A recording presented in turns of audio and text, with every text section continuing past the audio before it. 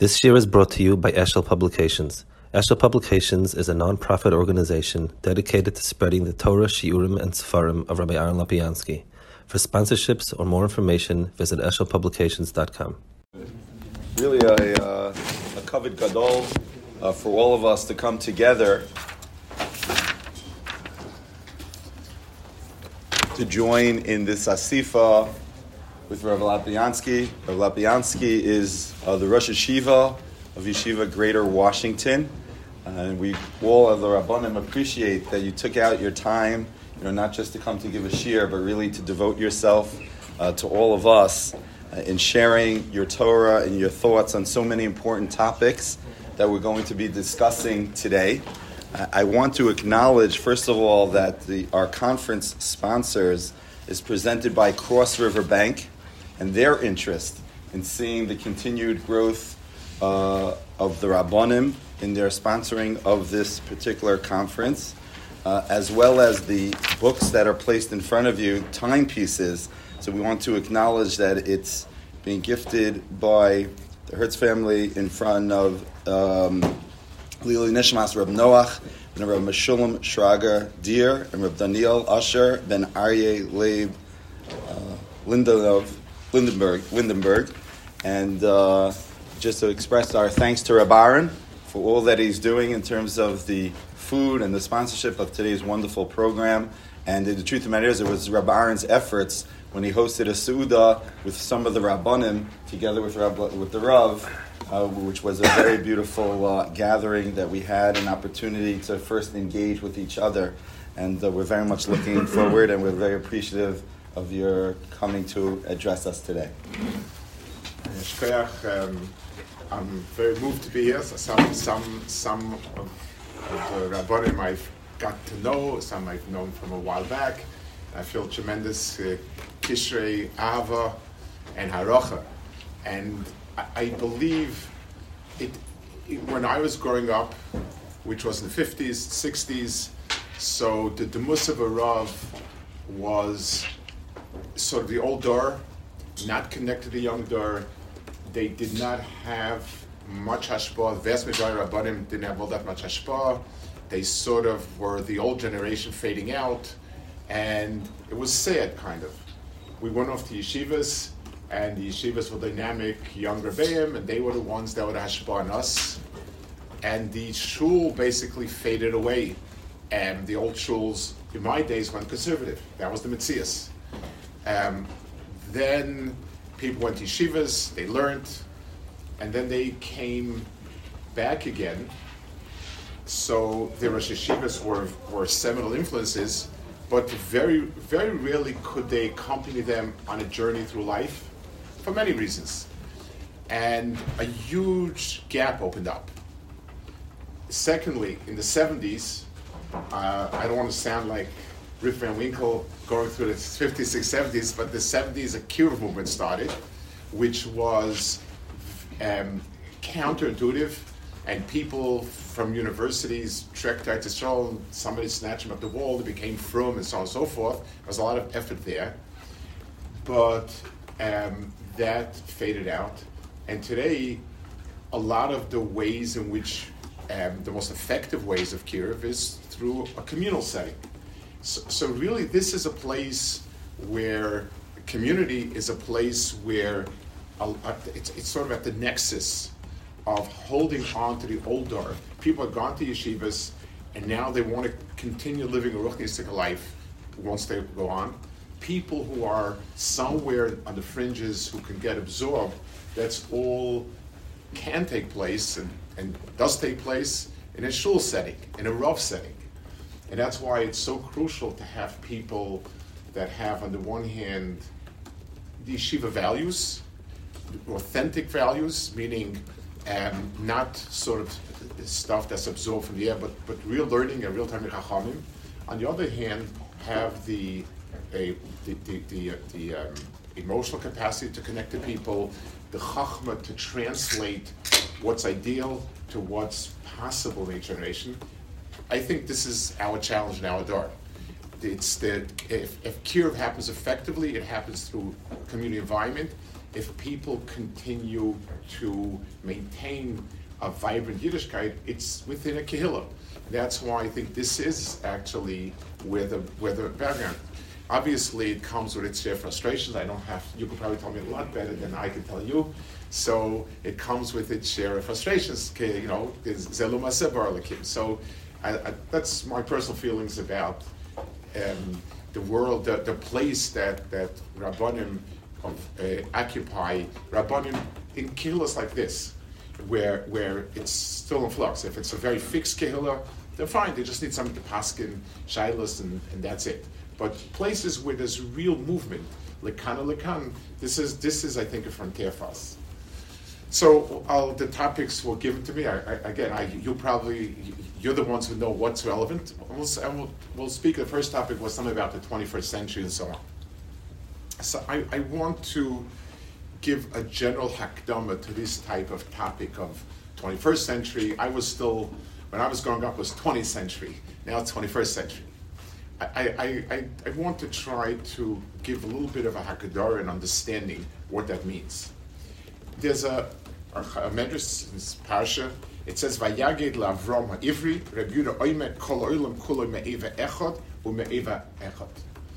The Avram is called Ivri. Yosef Ivri Anoichi.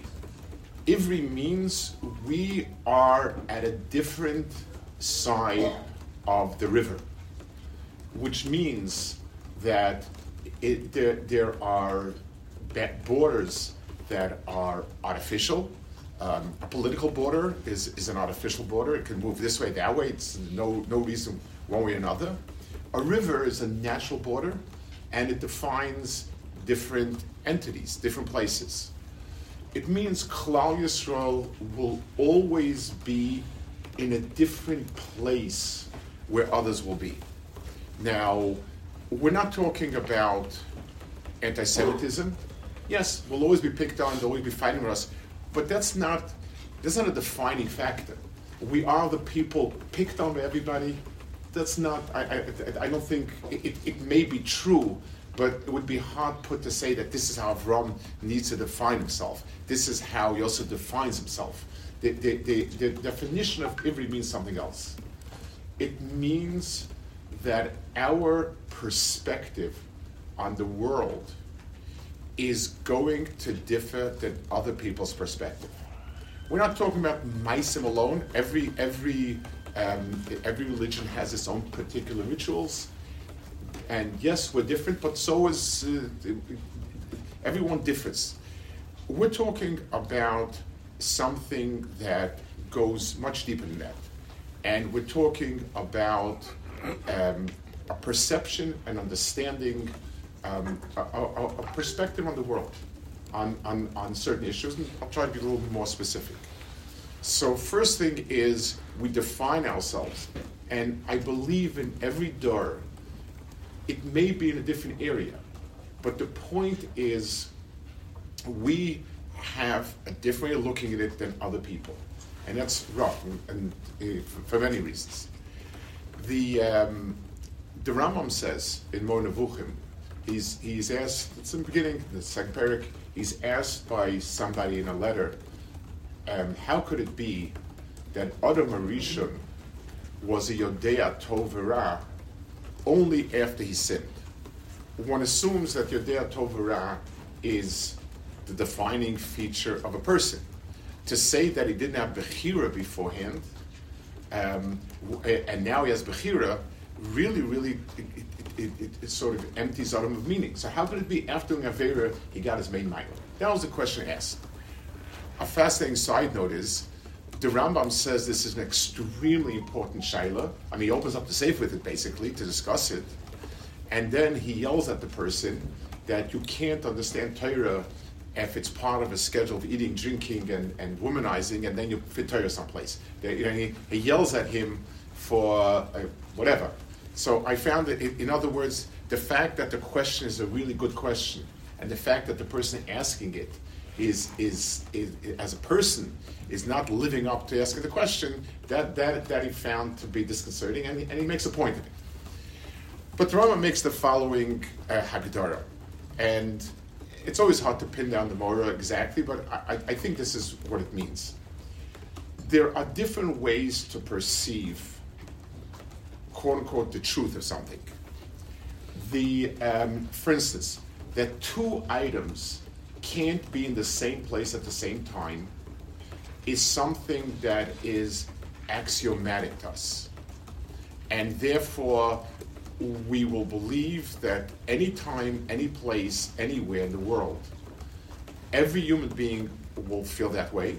And even if I'm in a room of people, everybody says differently, it's not going to be, it's not going to change. It's perceived as amitios. It's the words used for it are true or false, right or wrong. I'm sorry, true or false better, true or false. So this statement belongs to that category, and nothing will change. It's one of the reasons contemporary physics has a lot of counterintuitive suggestions. We're willing to say, okay, it's proven, and that's fine, and it's good. But the one thing that we still can't picture, we still can't live it. We say, kacha, that's what it is. But we don't have an easy time with it. That's one type of set of ideas that we think of them as correct, incorrect, and that's it, true, false. There's a second set that are called mefursamos. Mefursamos means that they are socially accepted to a degree that we feel it's just about right. So for instance, stealing. People will say at first glance, stealing is axiomatic, that it's wrong. And it might belong in the same category that two things can exist at the same time and at the same place. But it's not true. We have different societies have at different times thought differently, felt differently, and for instance, there's an attitude that you're allowed to take anything from people who exploit it. Capitalists exploited people, and the money is unjustly gained, and it destroys society. Communism posited that ownership is destructive. And people generally believed it. So the idea of right and wrong in a moral sense went down a notch. It's no longer axiomatic in the sense of true, false. It's much more fits with mefursamos. Everyone understands this to be so, which is the way in which, in a legal argument, in a court, you will appeal to reason, quote unquote. But that reason is really a certain setting. This is everyone feels X, Y, Z. Now, so he said, Adam Harishon's sense of right and wrong went down a notch. So Chet was extremely impossible or difficult. I mean, obviously Adam Rishon sinned. Before the Chet, right and wrong was absolute. It was something that fit the true false category. Once Adam Rishon went down, it became for Samos, and therefore Chet was possible. It was something that was possible, and that's why shame came in. I think that's what the Rambam's point is. I don't know the original Arabic, and I can't pinpoint, but I think that's the thrust of it. Which means that all of the ideas of right and wrong, moral right and wrong, are now contingent on social popularity, on general acceptance by society. That's what makes it feel that way.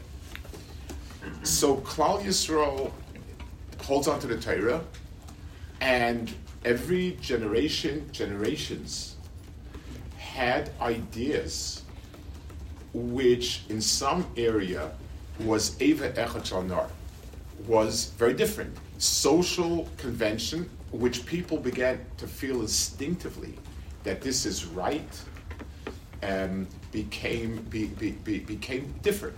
So let's go through some of them. Avodah Zarah.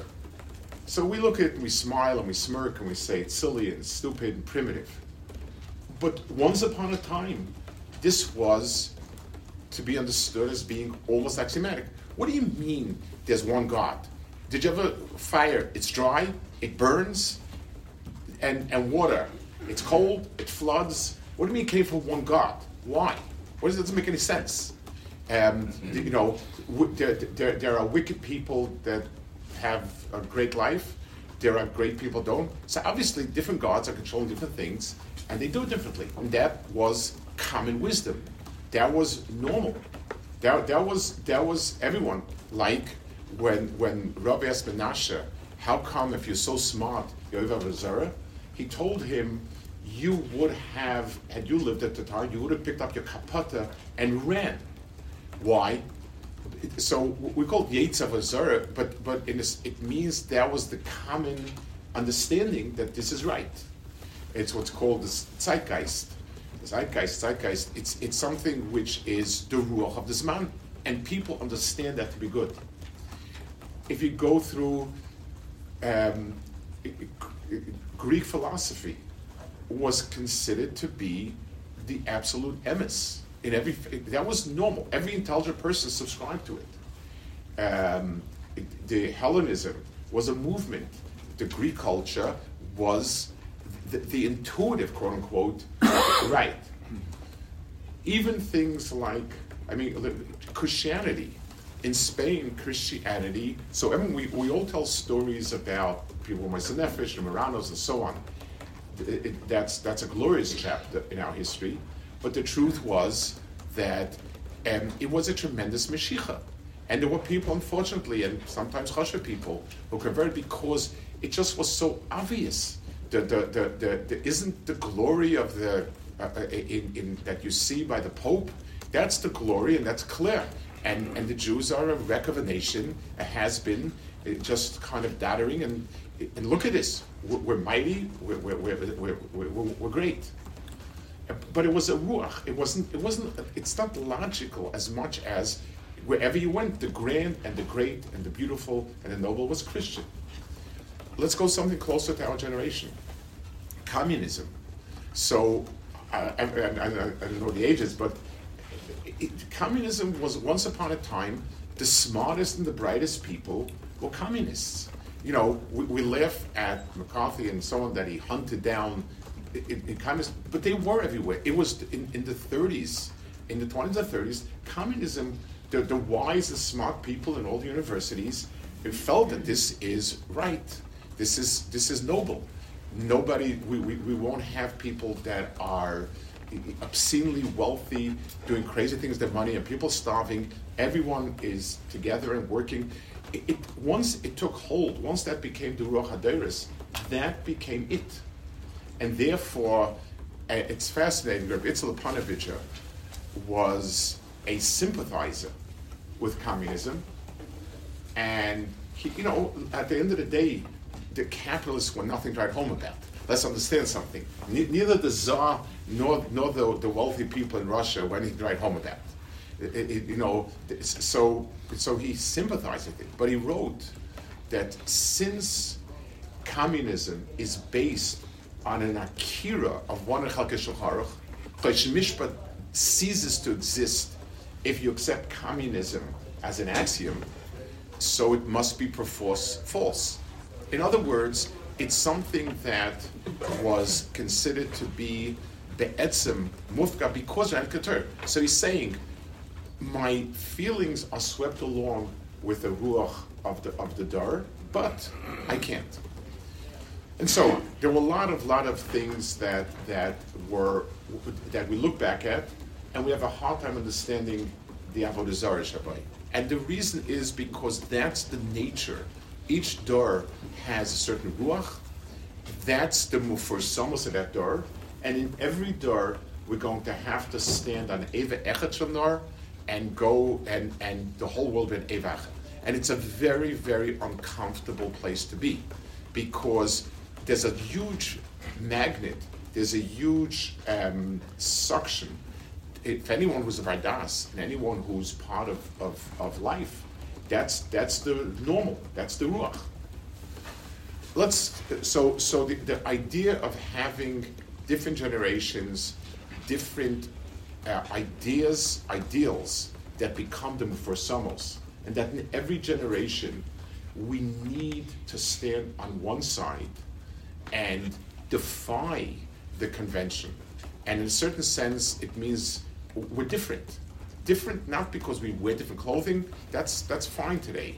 It's not because we do different rituals, it's that we think very differently. I want to identify a point that I think is today the battleground for it. The Torah, and I'm not talking not about Averis, it's not to get Averis Shabbai, it's not to get Halacha Shabbai. It's to get something much deeper. The Torah does not describe much about Adam's about Adam Rishon, how big the nose was, what color the eyes were, and so on and so forth. Zero. Obviously, biology is irrelevant. Zachav and Nekeva Barisam is something that the Torah describes. It's the only biological feature, and the only social norm that's described is marriage.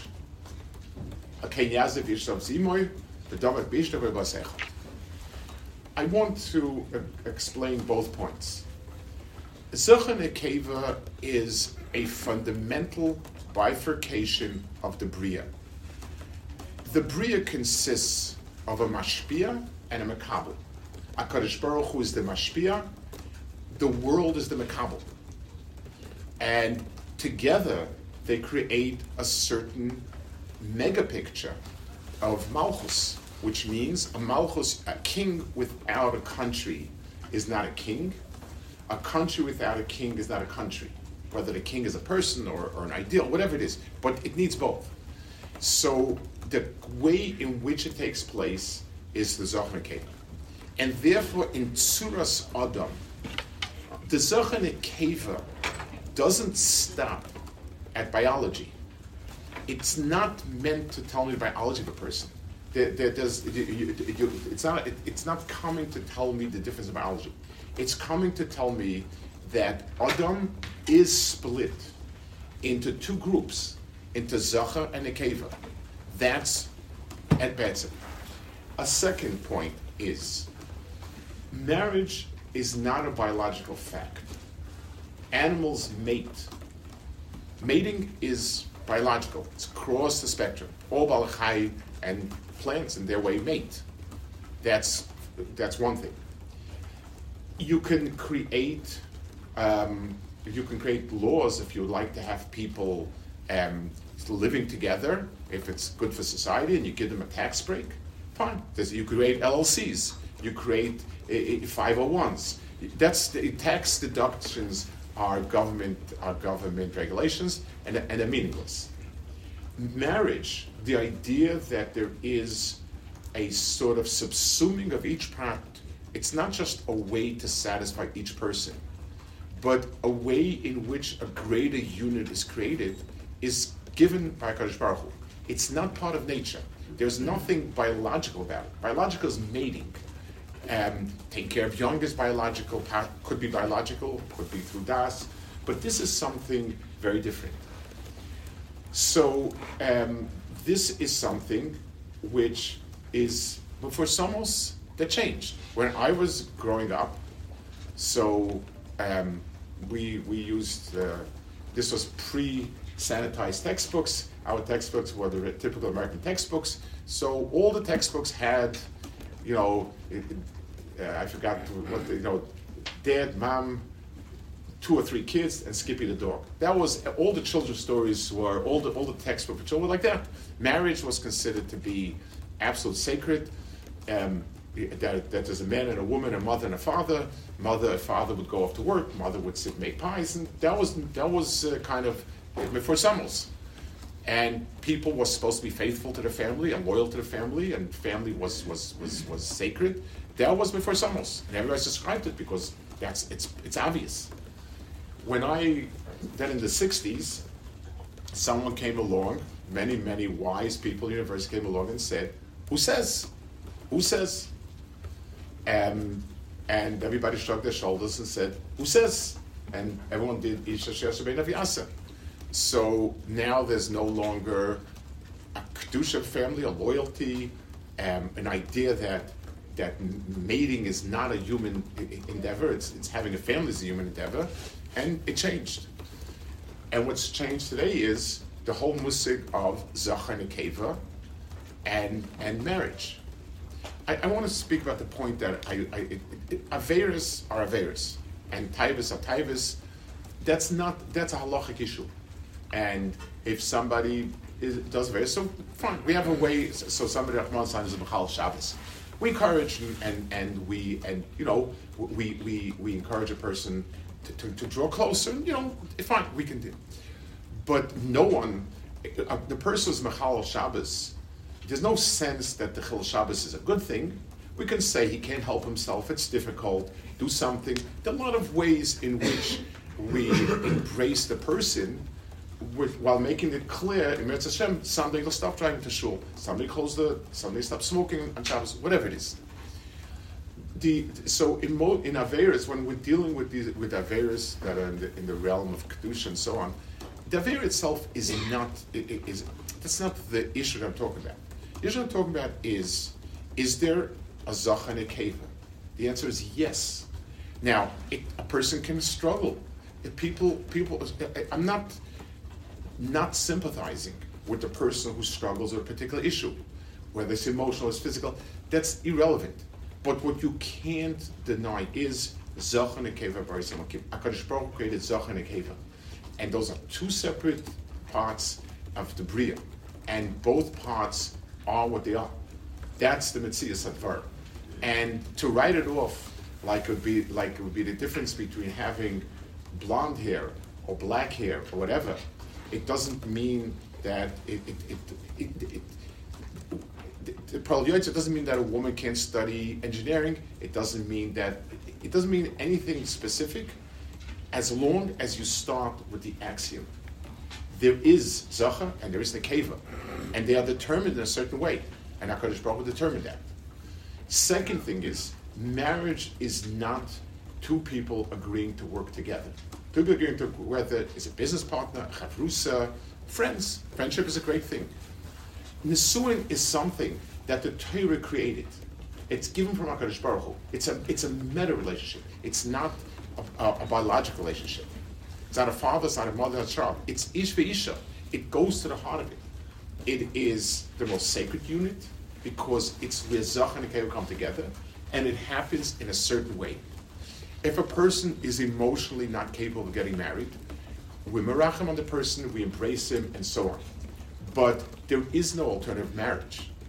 If a person is doing Averis, but it's difficult for him, and whatever, today, if the person's attitude is it's wrong, but we embrace, we're makarev, just like we do with somebody who drives around Shabbos, depending on the setting, obviously. It's a difference between a shul in Lakewood or a shul someplace else who driving a Shabbos. But the idea is, what we can't do is justify something that's absolutely wrong. The nisayon is because it means that we are going to be thinking differently than everybody else. I want to tell you something that shocked me. One of our younger lights' wives teaches in a modern school, in a co-ed school, and she's a very popular teacher, a very star teacher, and they made a Shabbaton. The Sigaman went along, and he gave a class for 12-year-olds, 12, 13-year-olds, on a parish or something, whatever it was. And he obviously, it spoke about things that would not raise any hackles. He wasn't interested. It was a positive thing.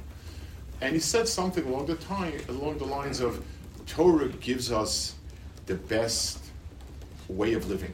Something like that, along those lines. And one of the boys or girls said, it really said, no, but you see, the Torah didn't get it right with gay marriage and stuff, so obviously the Torah is not ideal. I found it to be shocking because it wasn't a kanta, it was just, this was a hanacha. This is obviously right. So you have to do this. So Lamashal, if the Torah is inconvenient and an ass is eating something healthy, okay, I won't do it, but I understand it as being something that's not right, but what can you do? It's what can you do? Ma'esa.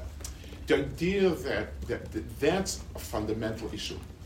So, an understanding that we need to establish amitius, understanding what is right, and I think one of the ways we can reflect back to a person is, and it's obviously depending on the community. It's obviously it's a big challenge, but let's start the other direction, like we saw in the beginning.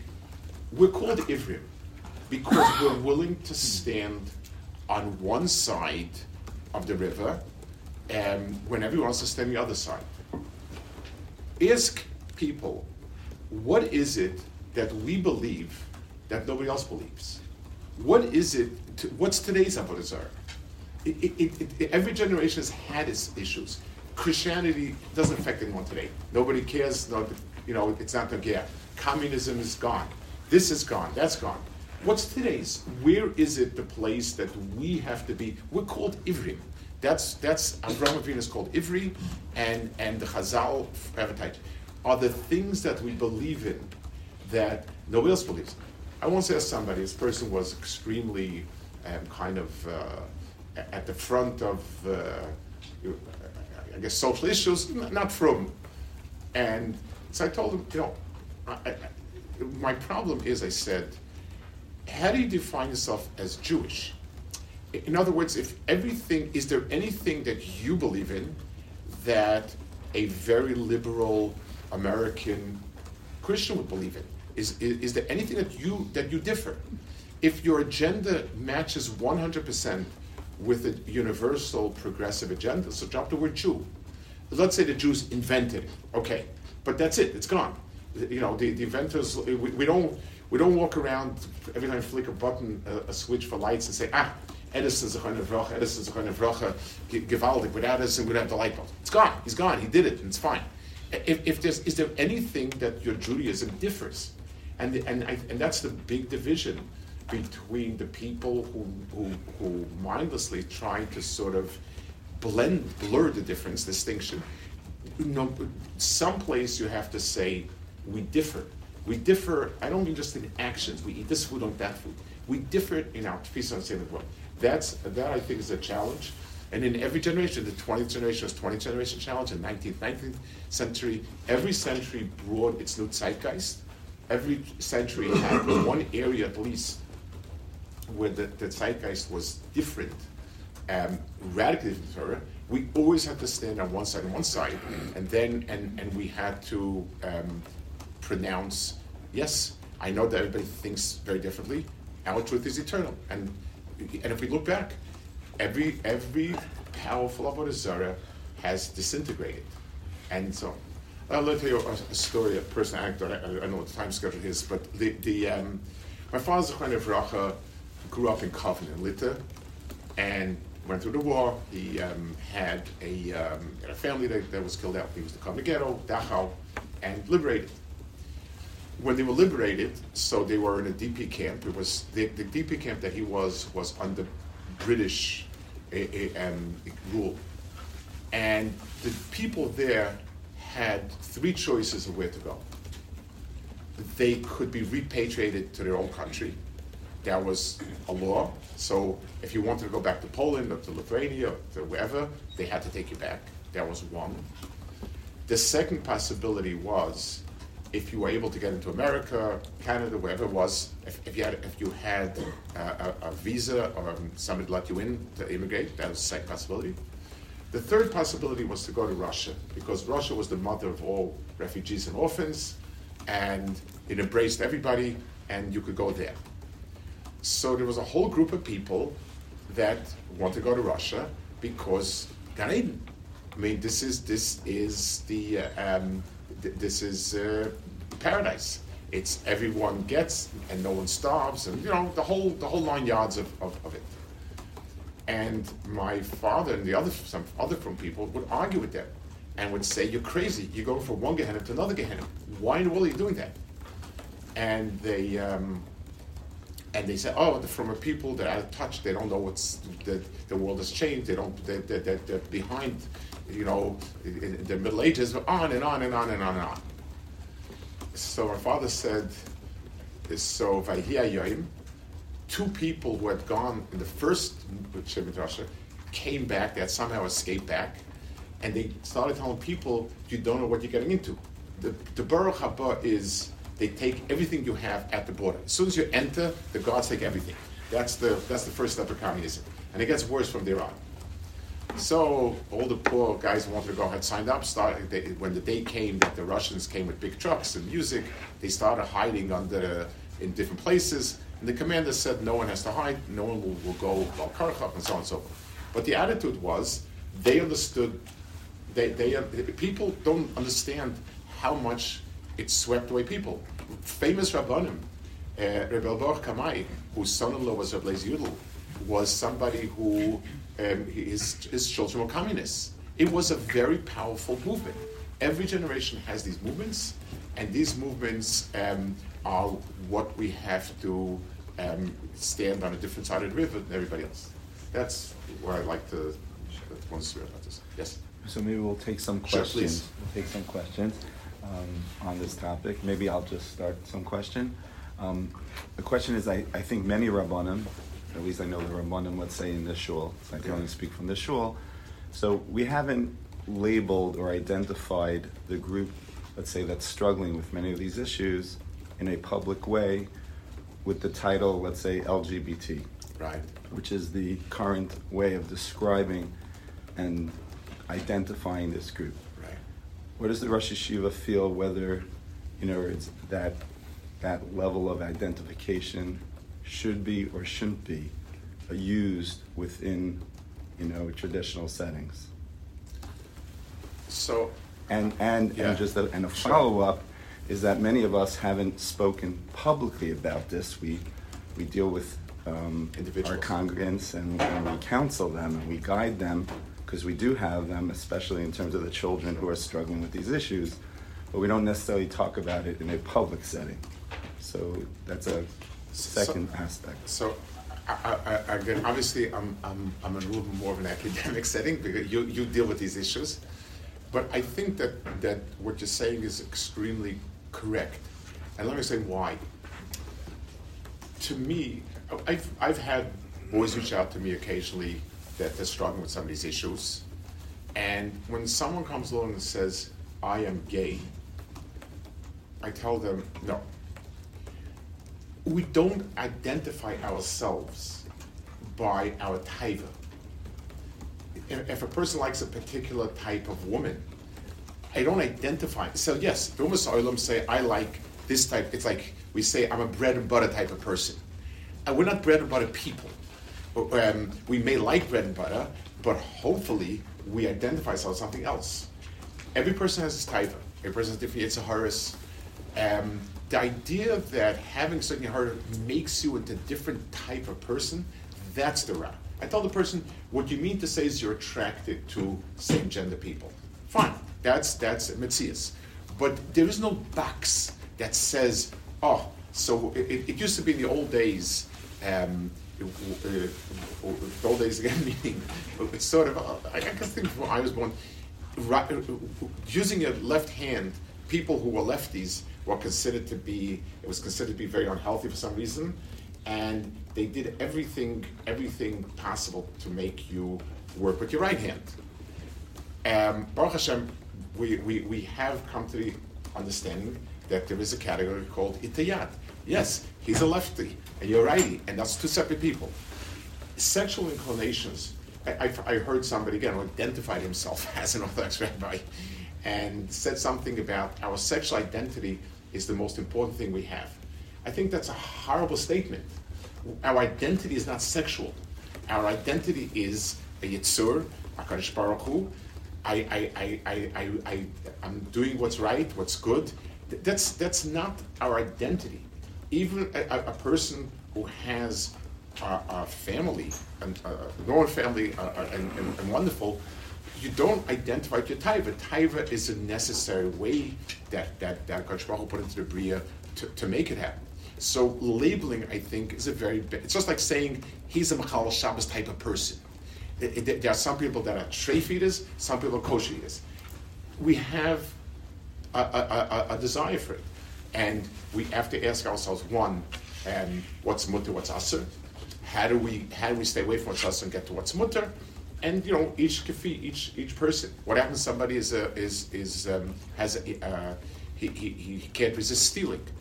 We don't label the person. It was one of the things, by the way, that there was a certain place that has an LGBTQ club, and there's a struggle on it.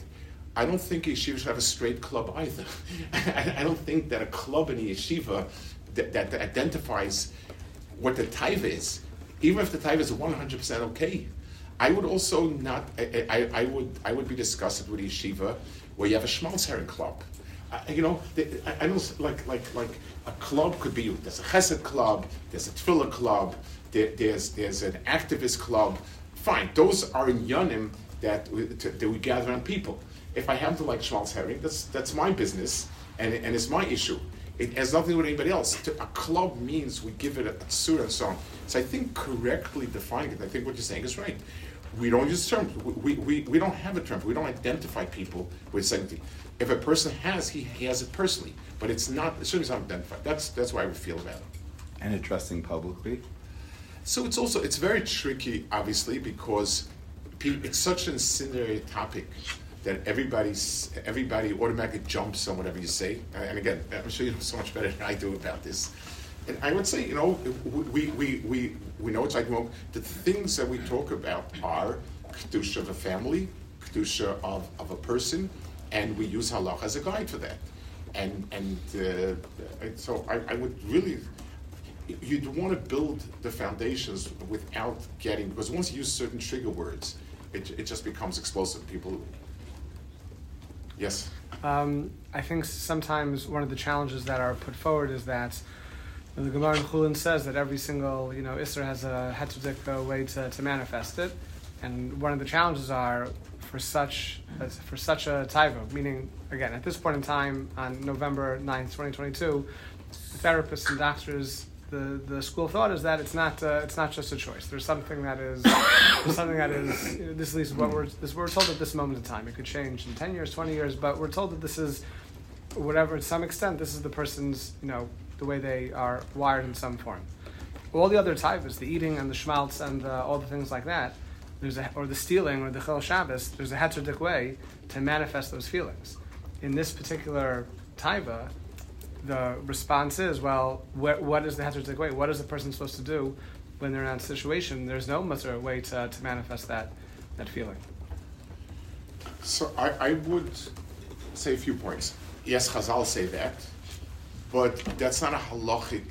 If I can't find, I'm looking for this type of wine, and there's no kosher wine like this. They don't come close to it. It doesn't give me a head to drink the non-kosher wine. So it's a chazal that is true, but even if I can't identify it, it's not automatic. I've heard so many yeshivish variation of this. The Torah asid bittul Torah, but it was matter to talk and learning. The Torah asid stealing was matter to borrow. I've heard many variations on this chazal. It's a popular, but the point is, it really it's not a heter. The second thing I would say is, let's say a person is born lo aleinu with some physical nerve damage, where the person can't do any ma'isa arise, any ma'isa being. No, that's there's some paralysis, some insensitive, so on. It's tragic, it's bad. But we say, first of all, Hashem wanted you to live the life in this framework. That's one. For whatever reason, just like a person's Rahman son born in some limitation, we say, okay, if it's clear. Two, we look for ways to make it happen. So let's say a person, again, we'll go back to a person that doesn't have any sensation in her eyes, they can't do it. We say there are ways to have a family, and today with IVF stuff like that, where you find a person that you like, even the person who people can like for people who are attracted to women, there are many men that you feel you like a lot. You can have a family life. If you're interested in doing what the Torah does, we don't have to deny what your physical hagashas are, but we can build a framework where you can have things. It really depends on the person's attitude. A lot of times, there's a lot more baggage that comes to it. You don't want to accept me for who I am. So let's say we have this person, and so this is easy, where he has some paralysis or something like that. He cannot have any physical, but he can get married and serve a family. We can do things with IVF, and the person can have children, and we'll tell them it's not going to have all of the elements that you would like, but Lamaisa, it's the same way. Nobody married a person that 100% stims in everything. There's no such priya. You say to yourself, you build with what's positive, and you learn to deal with. So if the person is very late always, or you're late always, or whatever, so that's like Torah Vada means you learn how to. So if the person is sincere, then we can build a lot around it. But it becomes what happens is the avla is that once it's your identity, then once you've said it's identity, so now you won't be something I'm not. And that's where we had to start having a problem. Yes? The struggle that we have on the forefront, I know many Rabbanim have, is for our Balabat, when they come to us, just to get a sense of where things are at right now. Yeah. There is rarely a television program, any TV series today, which does not have a gay character in it or a lesbian character in it. That is the prerequisite. And if it's interracial, even better. Basic TV programs all have that right now. Today, people are being requested by HR to put their pronouns in their work email. These are the things that our Balabatim are dealing with. We're stuck because we can't say anything, because we can't touch the incendiary topics. And when we dance around talking about the values, we're not really addressing the real struggles they're having. This is where people really are at. They switch on the TV when they get home, they go to work, it's everywhere. In HR, if you're on an executive leadership team, you have to be presenting in the Pride Club at work today. That's the reality. And if you're an executive, what are you supposed to do? That's where our Balabatim are at. And so we're stuck, because we have very little we can really do to address these issues. And so that's part of where this is the Rabbinical Club that Yeshiva is talking about. This is a very real issue. How just to emphasize the question I asked is, what can we really say? What can we really say to show that Judaism talks about this? We have our hands tied. Yes, I hear you. You're presenting a really tough issue. So I would say the one point is to keep emphasizing, you don't have to talk about this, but to keep emphasizing that Avram is made ve'echad, and Kodem ve'echad. There will be issues in every generation that we see it very different than anyone else. That's a point that you can keep making, and let people understand, just because everyone thinks different. So it's one thing when you have to do what you have to do, and it's the second thing where we need to understand that this is our nisayon, not to be swept along mentally and emotionally. Two, the difference between, if someone comes and tells me what pronoun they want to use, to me it's the same what name they want to use. That's your prerogative, and I'll go with that. But I need to understand also that we recognize marriage. Torah recognizes marriage only a man and woman, because that creates that see, it's called a family. How much can you say it and when? I don't know. But I think those are our struggle is not against people who are doing certain things or who are emotionally challenged with these things. But our struggle is not to allow it to define what is the emes. The emes is there is one structure that the Torah calls marriage. Anything else, I mean, there's nothing wrong with living with a roommate. If two people rent an apartment together, we call that roommates. If two people create a financial, like I said, fraud structure, it's a corporation of some sort. But marriage it's a term, only HaKadosh Baruch Hu defines it. The county can't define marriage, because all the county can define is a useful relationship that the county has no moral standing. So the county can decide, why do they have to give marriage license? The answer is because there's a lot of law. Common ownership of property, if there's children custody, tax breaks for whatever reason. So the county defines, society can define practical entities. Marriage to us is something that stands above that. And only the one who made marriage, a Shabara, Sasam Simcha Chassan Kal, and so on and so forth, can create a marriage. And therefore, there is nothing else called marriage. Be called whatever you want. It's not called marriage because only Kadosh Baruch Hu makes marriage. I think that's a point that we can say. Yes? I think the challenge that I think I have, maybe it relates to that, we grew up in the 80s and 90s. Yeah. In the 80s and 90s, maybe we were lulled to sleep, but we didn't feel that, like in Israel, we felt like society was pretty much normal, like we were, especially if we grew up modern Orthodox, and that we didn't have the communism, were we just asleep at the wheel because the revolution of the 60s had happened and it led to now, and then the Balabatim that surround us also, I think, have this where we're suddenly thrust into a place where we have to take a stand. How far of a stand should we take? Should we quit modernity? Or am I just wrong that we felt that way? How do we see the error between the insanity and the insanity that we seem to have been raised in? You know, my general sense of history in many different ways is there's always tkufis. I mean, Klal Yisrael until World War II had ferociously rough physical conditions. I mean, financial and physical and everything. And then there was a long period, Baruch Hashem, of prosperity made to keep going. But I always wonder, same thing I think is true about Bruchnis in general. Like I said, I grew up in the 50s, and the 60s. So a shul like this, the question was when would they vote to take the mechitza down? That was the flow. Learning in yeshiva, when I remember, I went there until 1970. So before that, Lakewood, 100, 200, 300 people were in Lakewood. They would ask somebody going to Brooklyn, if you're going to Brooklyn, could you pick up some kosher stuff for me? I remember that. And 20 years later, it was like, in my days, if a Buchel into Lakewood, he would sort of fudge it. And today, if he's not living in Lakewood, he fudges it. That's the Metzias. But is this going to last? I'm always wary. We deal with problems when things happen. It's not. I'm worried. Whenever you have a full sense of security, it's problematic because things tend to become. It's like in world history. You always have tough, strong tribe comes, conquers decadent, old establishment. Rome gets sacked by Vandals, or the Romans sack whoever was there before them, and they're tough and lean and mean and so on.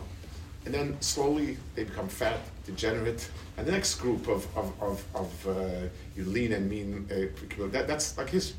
You wonder when things are, we tend to fall asleep when things are very good. I wonder about the Ruchnius. The fact that today it's officially everybody wants to learn officially this, officially that. Is it solid? I don't know. So I'm taking your point and I want to project it on many other things. HaKadosh Baruch Hu didn't. We're not home. We didn't reach the end. So it means that it's just every tkuf is intermission for the next nisyonos. I don't know, but the idea that because things are good, we can sort of be half asleep at the wheel is troublesome. Yeah. So, Mordechai Rabbi Aaron Lichtenstein Zatzal once spoke publicly in Chicago in 2010, and he said if someone is, at that time, he said homosexual, that was the expression at that time, LGBT, right, etc. He said everyone should ask themselves, is that all they are? They're also an Eved Hashem, they also want to daven in a shul, etc., be part of a community. But then he allowed that he said in the history of America, there was never a float in the Israel Day Parade from the Chali Shabbos of America. And he felt that the fact that sometimes there is almost an aggressiveness about identity that goes on, and the need for validation recognition, made things much more complicated.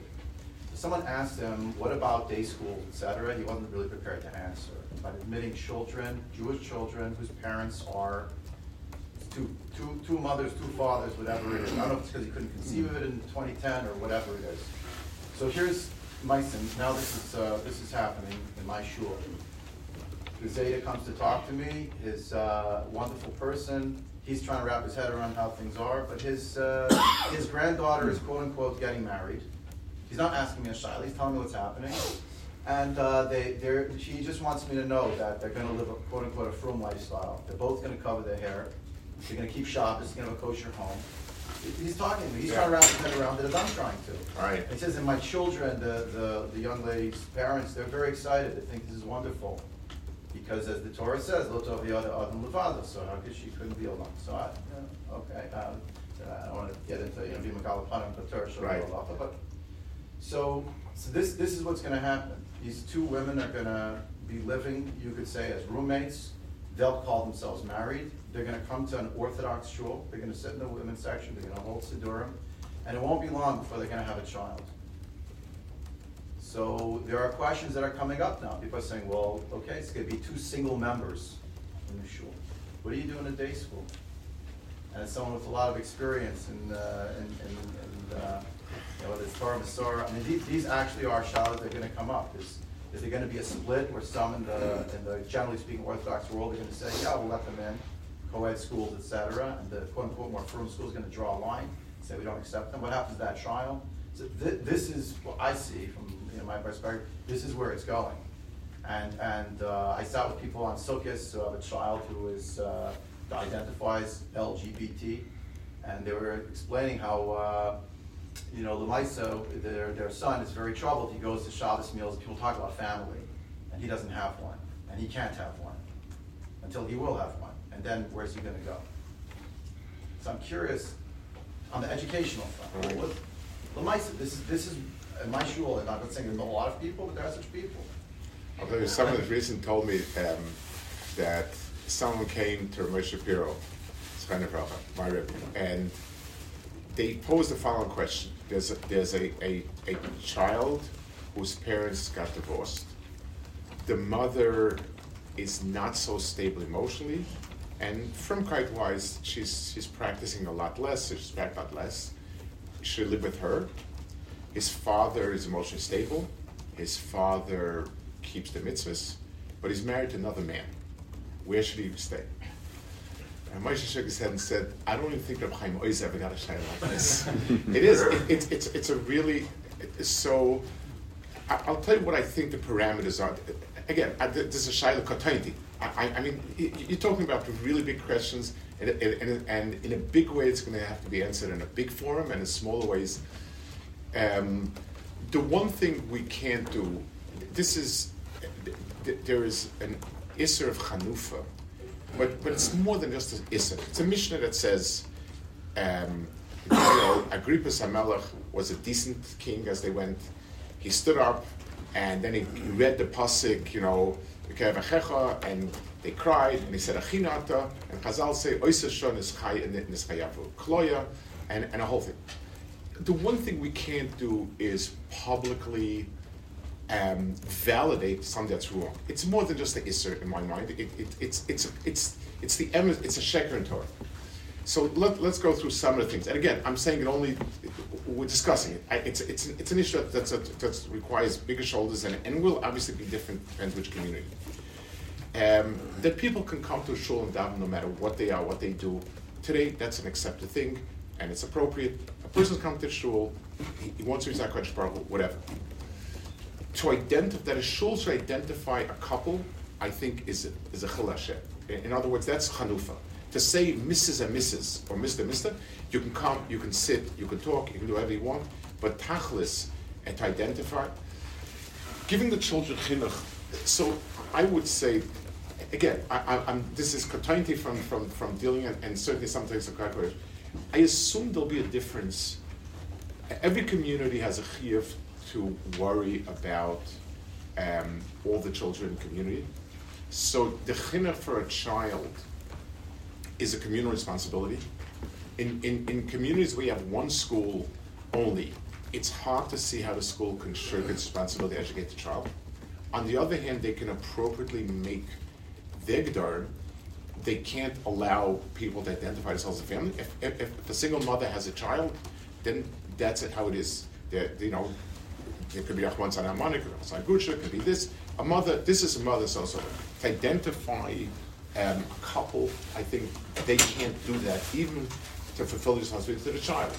It's at that point you have to be able to say, you ask me a price, that I can't give.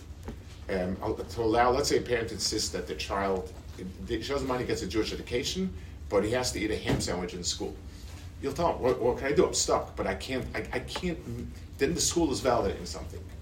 And in places where most families aren't eating kosher, there's a way that you deal with it. So I would say, and it depends obviously on the type of school. There are schools that are much more insulated that would feel they don't want children to notice such a thing. Then okay, I guess that they would have to.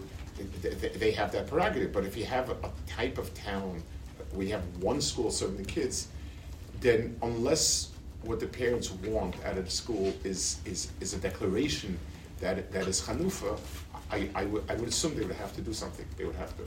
I mean, listen, we make bris milah for mamza, it's halacha, and we do it. And he's a yid, and he's mechuyev mitzvahs, and whether it's with geschmack or not geschmack, we have a chiv to do it. If his father's not doing it, we're doing it. So we need to be mechanech every child and give a Torah education, unless they're asking for us a price that we can't pay. But it obviously depends, community to community, school to school, and again it's a shaila way over my pay grade. It's something that we're just talking and learning, we're discussing. Yeah. Do you think, based off historically, we mentioned all different movements where Yes. Jews kind of peeled off, and the Rambam and Morton Buchan, Gimel, Lamed, Yeah. it's inevitable that there's some people the system's not going to work for it. Yeah. And how do we relate to them in terms of the effort we want to invest, and also, I guess, even emotionally, that's just what it is. Look, get a little more of a much. It's just more specific, so we can. Even in this area, you have someone who's gay, and they're just not going to find their place. It's not going to be in the Orthodox world, and it's kind of like, okay, every generation we're going to lose people, painful as it is, but we're to invest all this time to try to think how it's going to work when we know they're not going to have a place here, and they're going to try to find a family, because ultimately that's what they want. So we have to do, at the end of the day, and this I think was a very important, in many variations, this has become part of the yeshiva world's ethos, that they said that when Reb Chaim Volozhin opened the yeshiva, I don't remember what was said, you have to know that you have to sometimes close the yeshiva. When the government wanted to make some gzera other, or else there won't be yeshivas, Chavetz Chaim said we can compromise a little bit, but anything more than that's not our responsibility. In other words, we're not a Kadosh Baruch Hu's PR people. We are, but we're his people. And when we can't do the job, it's like the Levium. We have to throw up the keys and say, Rebbeinu, whatever it is, to validate is the same way. Listen, again, go back to my example. Many Orthodox Rabbanim served conservative communities. Now, the rationale was, some of them, it was a job, and as long as I can keep Shabbos, what do I care? That's some. But many people, well, Hashem Shemayim, they said, look around. Orthodoxy has zero chance in America. And that was the most plausible analysis. It made no sense.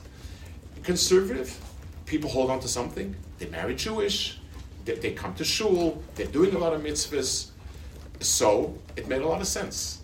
And again, today, in retrospect, it's hard to understand it, but I remember that I was already coming sort of at the tail end of that tkufa when I was old enough to understand, but it made a lot of sense. There was in Atlanta, there was a Rav who was a nephew of very Chashuv, and he said, this is the only hope there is for the next generation, at least something.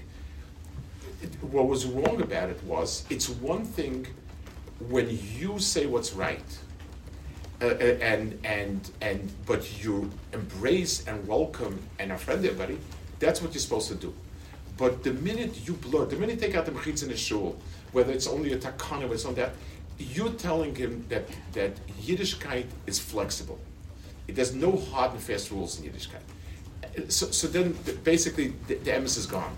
And that's so we have to say, I'm there for you, I'll always be there for you, and so on. I mean, I have personally that Talmidim that have, that haven't stayed in the falls. I'm still friendly with, and I tell them, I like you, I really do. But I'm not. I don't think what you're doing is right. But I like you as a person. I think you're a quality person, and that's that. Sometimes even if it doesn't work, but that's a right attitude. The rest of it, So we're not there to do anything it takes to keep attendance. We're there to keep Yiddishkeit, and at some point, that's what we have to say. I think we're going to take a short break now.